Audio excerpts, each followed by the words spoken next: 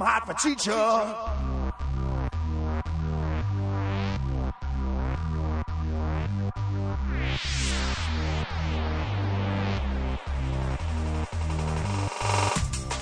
We thought we were done. We thought we were finished. We thought we would never talk about a movie minute by minute again. But we were wrong. Join us as we get to know the cast next door. Welcome to the Cast Next Door, where we love your mother's cookies. If you don't know what we do, we talk about the micro-thriller, The Boy Next Door, minute by exquisitely gorgeous minute. Today with me are Daniel Ifland. Hello. And Antu. Yo, what's up? And I am Park Parkinson. So today we're talking about minute 69 of The Boy Next Door. This is a great minute. Actually, I was on the last time for some really boring minutes, but we have some good ones coming up. So we start off with a great cat scare, except it's an old man. A very old man. A very polite cat scare as well. Mr. Peterson. Mrs. Peterson. Yeah. Mr. Servo. They're very polite and formal. Why are you here? I don't want to pick on this actor's appearance, but he has his eyes pop out like a Muppet. It is a very good cat scare, and it comes straight out of that fantastic evidence dungeon. She pops up to the top, and he hasn't heard or seen her wandering around the house for 5 minutes. She's been in there a little bit of time, and he's just been doddering around. He is very sick. He looks like death warmed over. I mean, assuming part of that is makeup, but he is a withered old man with an old man mustache and giant old man eyebrows and bug eyes. And I really thought he was dead till now. Where has he been? Has he not gone to hospital yet? Is this something that I've missed in this movie after watching it a couple of times, that he did not ever actually go in for the bone marrow transplant? Can we assume he's in a side movie about a really serious movie about aging and dying that we're not seeing? Because that's what it seems like. Noah's a very handy guy. It's the one character trait besides loving classical literature and being a homicidal maniac that he seems to have is that he's a very handy fellow. Can we say homicidal maniac at this point? I meant he's like a burgeoning homicidal maniac. That's what I would say. I would say sociopathic creep. That's much closer. Locker smashing lunatic. Yeah, creepy sociopathic star. Well, no. By this point, we suspect that he had something to do with the car incident earlier. Yeah, there was those plans, and because we just found out in the last minute. Not only is he an expert on plans for what is his Kevin's dad? Garrett drives a 2013 Dodge. That's right. Dodge Challenger. Challenger, yeah. Challenger or Charger. Challenger is an unfortunate name for a vehicle. I don't think I would do that. That just brings back terrible memories from my youth as a young. I don't know what it was like in Australia as a young American child. This is going to bring this podcast to a screeching halt. I don't know how much I want to remember Challenger right now, but that was terrifying. I think it's a very bad name for a car. This movie, and this will come up in another few minutes. This movie's made for non-car people because the plans that we just found were for a 2006 minivan. So just a generic minivan. Yeah, just a minivan. Yeah, a minivan. Every minivan. Not like a specific minivan, or even foreign or domestic. Just a minivan. I checked. I went on Google and thought, "Am I missing something here? Is there an American brand called Minivan that I don't know about?" We do not have. We do not have the 2006 minivan, and then a minivan retro or something. No, it's not. There is no car brand. There's no make or model minivan.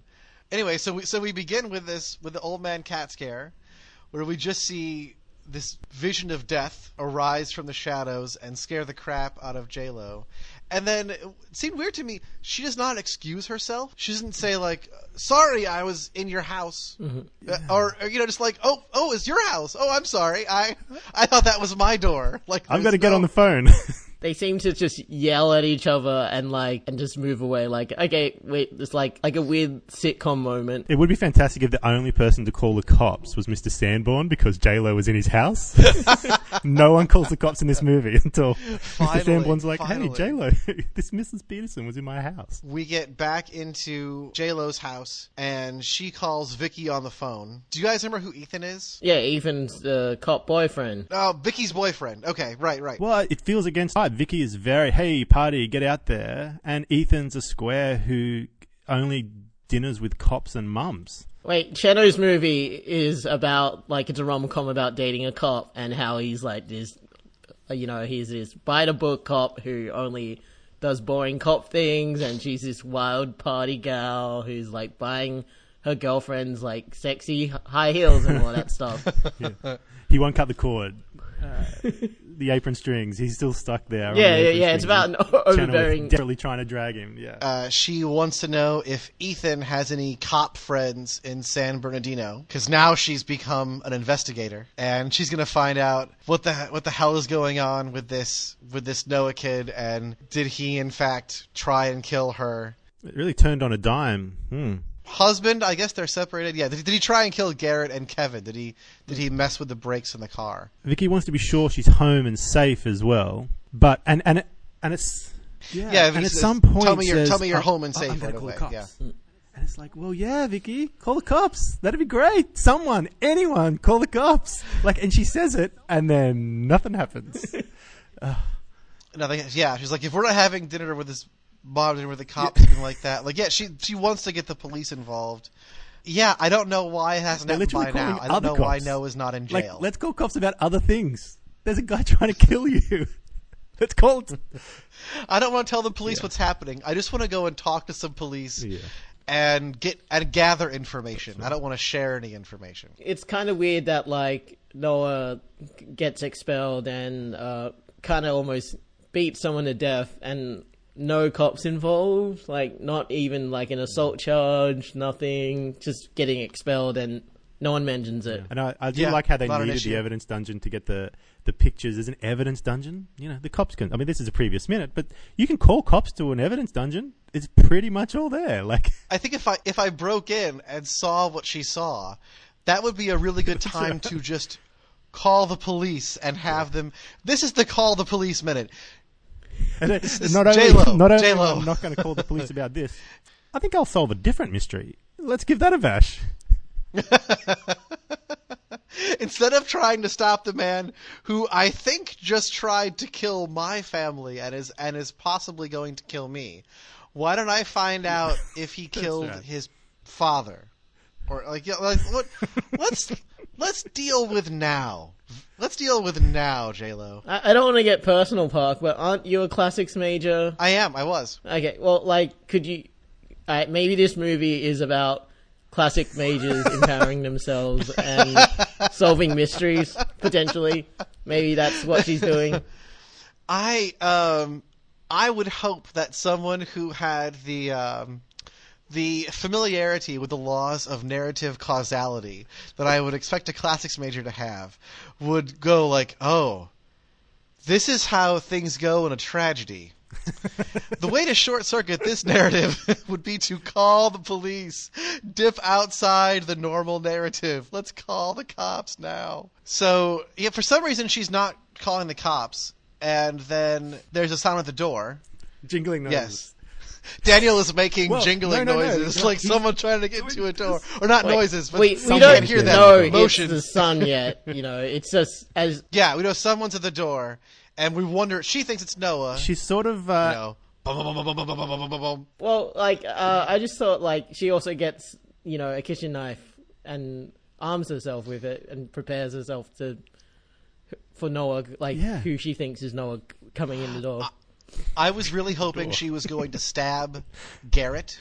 It was going to be a Polonius kill. Garrett was going to walk in, and she was going to think it was Noah, and she was going to, stab Garrett in the hand. Kill him. Or the shoulder. Probably not actually kill him, but, do damage, and then, it wouldn't be him, and so it would kind of take him out of the movie for a while. I assume she would, if she did stab Garrett, she would be screaming, who smells like cookies now?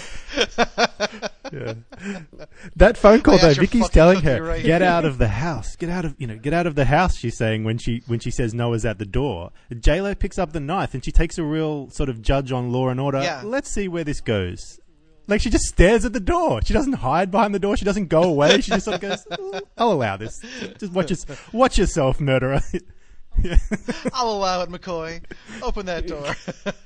On the one hand, hey, very proactive. What a strong character. On the other hand, run, Claire, run. And it's a very strong bash Get of the out door of the so house. far. So they are, like, it's a strong illusion that Noah's at the door, not someone that may or may not have a key. We're not sure yet. By the time she gets to the door, you are thinking, this must be Noah, because who the hell else would be banging? Or maybe it's the old man. I could also have believed it was Noah's uncle, who's like, tell me why you were in my house. Why were you in my house? I don't think, I mean, that was pretty quick for that guy. Like, I would have assumed maybe there's a sequel where he arrives at the door in 2.5 hours' time. He's probably dead on the floor of his own house now. He had a heart attack. Well, that's the end of our minute. Our minute ends on a mystery of, who is that at the door? We don't know. Is there anything else you guys would say about this minute? Yeah. No, I'm right. That's everything I had. Daniel? I feel like we hit all the high points. Before we go, I'll ask you guys do either of you have anything you want to plug? Or give out are you on Twitter? I think I have nothing to plug at the moment. I do comedy here in Melbourne, but I have no media outlet or works to talk of. But I think I'll just give a casual plug to the Loose Cannon podcast by Carolyn Fulford from our Flophouse group, and I've been really enjoying it. And if you want to listen to a podcast about just people talking about their personal relationships to film rather than critical reasons of why they like a certain movie, and that's always really interesting to hear. All right, well, thank you very much for joining me. No problem, Park. Thank you for listening to A Talking Cast presents The Cast Next Door. I've been your host, the improbably named Park Parkinson. My guests were Daniel Ifland and Onto. Like us on Facebook. Follow us on Twitter at FirstEDIliad, all one word. Download new episodes at thecastnextdoor.wordpress.com or subscribe on iTunes, Stitcher, or SoundCloud. Artwork by Josh Hollis. Edited by Darren Husted. Produced by Darren Husted. Executive producer, Park Parkinson. The Boy Next Door is owned by Blumhouse, Smart Entertainment, Nurakin, and Universal Pictures. No infringement is intended. Copyright 2015, all rights reserved. This is a first edition?